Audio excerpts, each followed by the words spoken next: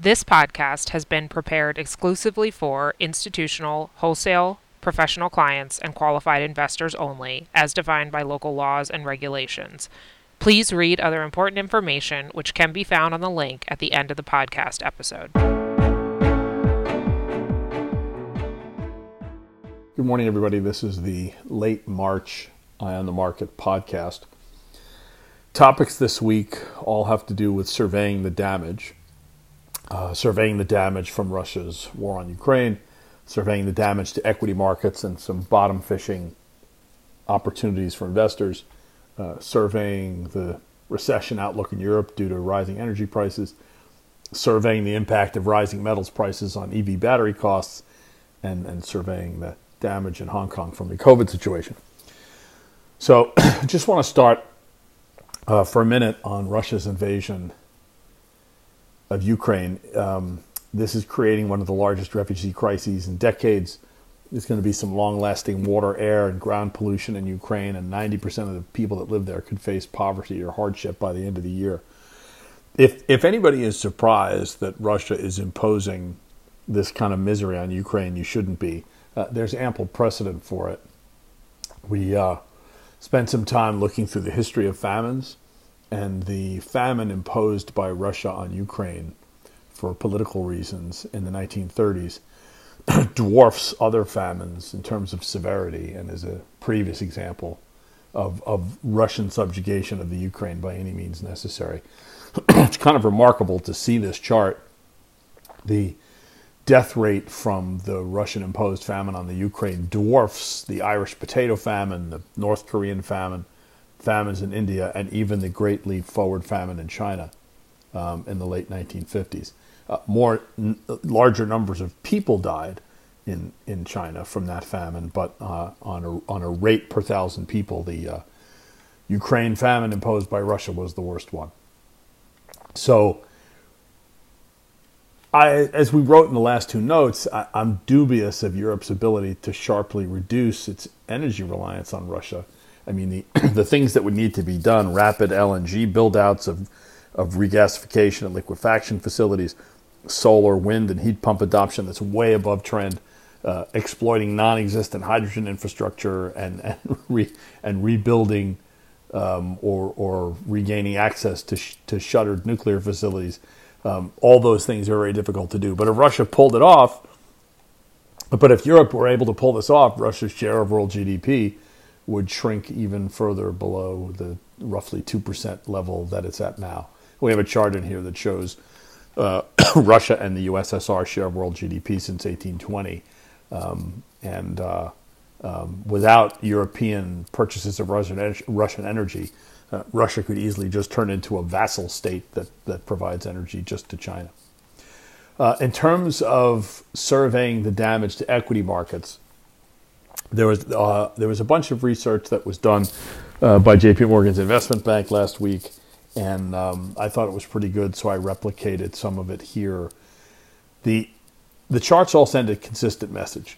There was a very large sell-off that took place, and if there's no recession in the United States, the March 8th low is probably the bottom. If there is a recession, the average stock market decline, would suggest further downside. But I consider the recession call to be a close one. I still think the U.S. will make it through without a recession. For sure, growth is going to take a hit. Energy prices are going up, credit spreads, wages, supply shortages, and rising interest rates. There's no question that housing is going to slow markedly. But something in the neighborhood of 1.5% to 2% seems like the kind of growth shock the U.S. will experience here. And if that's the case, March 8th may have been the bottom for this particular sell-off. And the opportunities in individual stocks are even more pronounced at the index level for a lot of large and small cap and NASDAQ stocks are down 35, 40, 50, 60%, way more than the indexes themselves. And hedge fund leverage has come down. Futures positions of long-only asset managers have come down. So most of the signals that we look at have come down. The only thing that hasn't come down that much is the PE ratio of the 25 largest stocks in the market. The mega cap stocks, of course, the valuations have declined, but are still expensive on any kind of historical basis. So for anybody looking to do bottom fishing, it looks like the opportunities are outside those mega cap names. We've got some information here on credit spreads as well. Similar message. While spreads have widened, they're nowhere near the levels that are seen during recessions. Now, if you are really interested in aggressive bottom fishing, the Chinese equity markets are pricing in probably more bad news than any place. There's a chart that we show here that tracks the China Internet Index. It kind of looks like the NASDAQ from 1999 to 2004. The Chinese equity drawdowns have been pretty severe. They have been tightening monetary, fiscal, and regulatory conditions for the last year and a half. So they've got some accumulated stimulus ammunition if they choose to use it.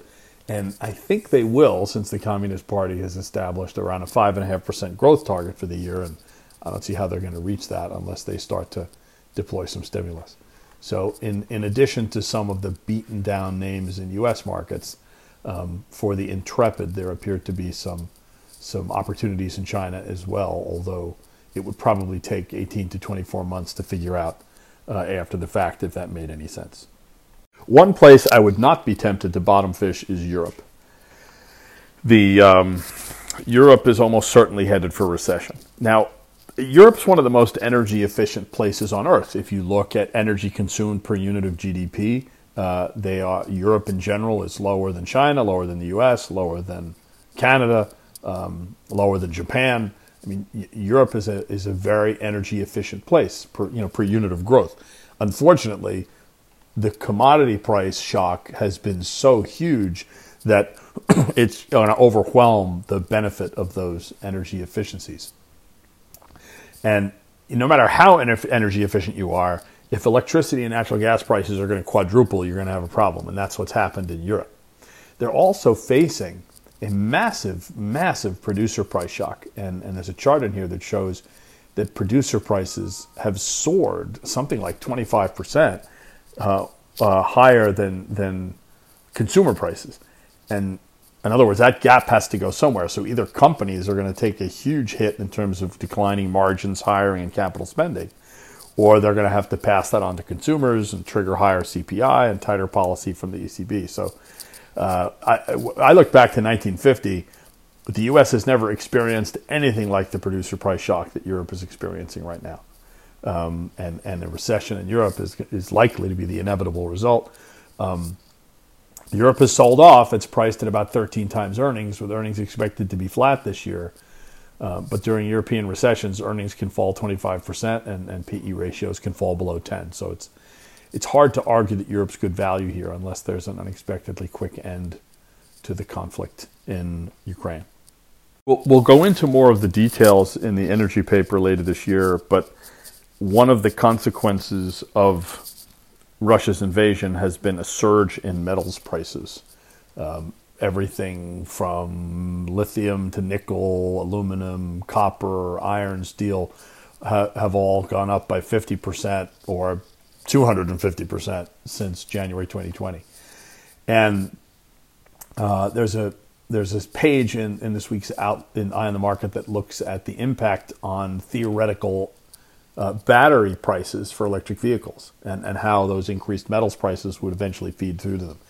And we look at different auto manufacturers, different battery compositions, and there are some big differences there. For example, Tesla and China use a lithium iron phosphate battery that does not have nickel and cobalt in it. So those battery prices haven't gone up as much as they have for some of the other auto manufacturers.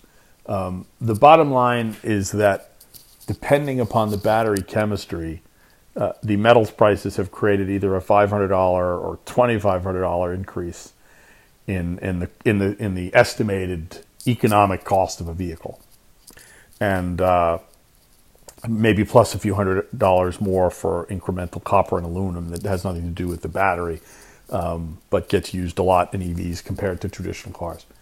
So another headwind essentially for EV adoption. Of course, most EV owners could expect to save a lot of fuel costs if gasoline and electricity prices stay where they are. Using some standard assumptions on mileage, miles driven, electricity costs, gasoline costs, EV owners would typically save somewhere between $1,000 and $1,500 a year in fuel expenses. So if you compare that to the incremental cost of an EV up front over a gasoline car, you can figure out the payback period. But the bottom line is that there has been, for some of the EVs, the ones that use the nickel, manganese, cobalt oxide battery approach, there's been a bit of a price shock here that might have to be addressed through even more generous federal subsidies in both the U.S. and in Europe in order for those EV adoption rates to stay on trend.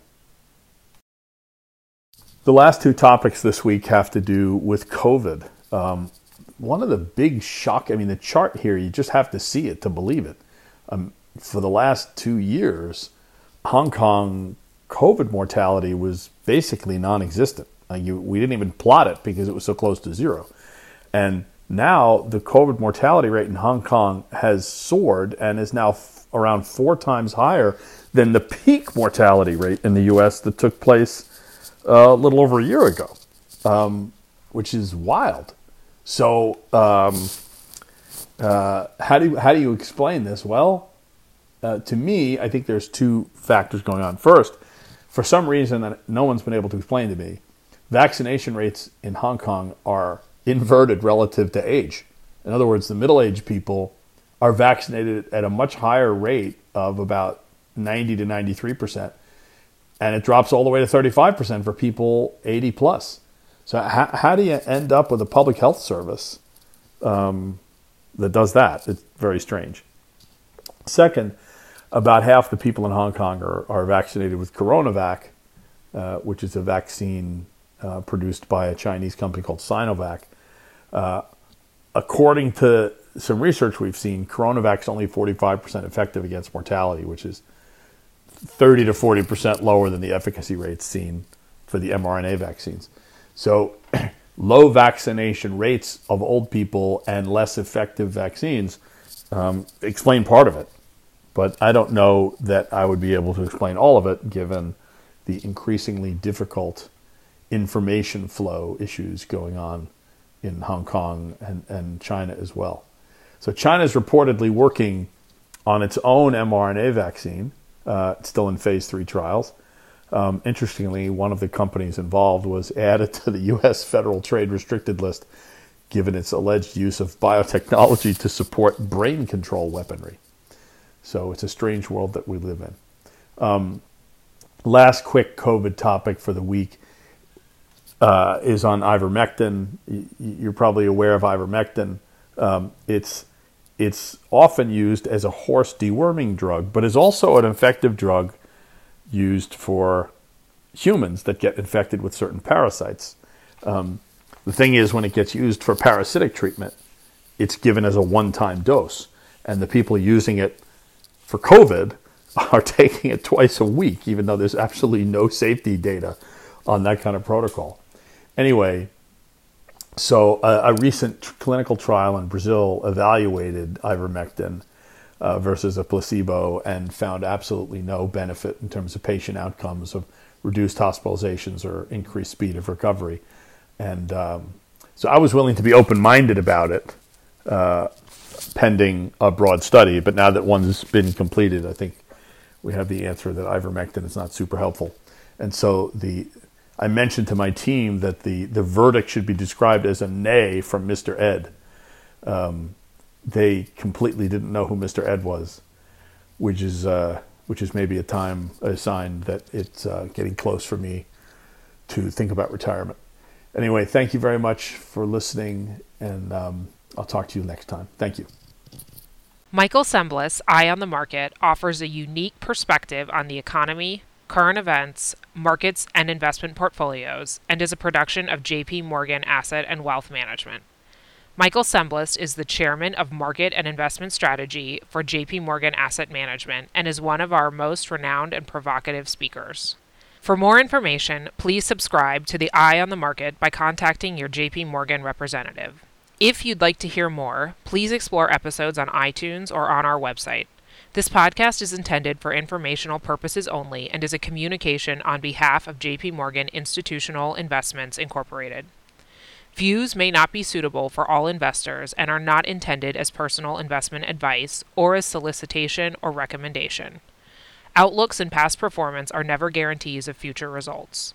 This is not investment research. Please read other important information which can be found at www.jpmorgan.com/disclaimer-EOTM.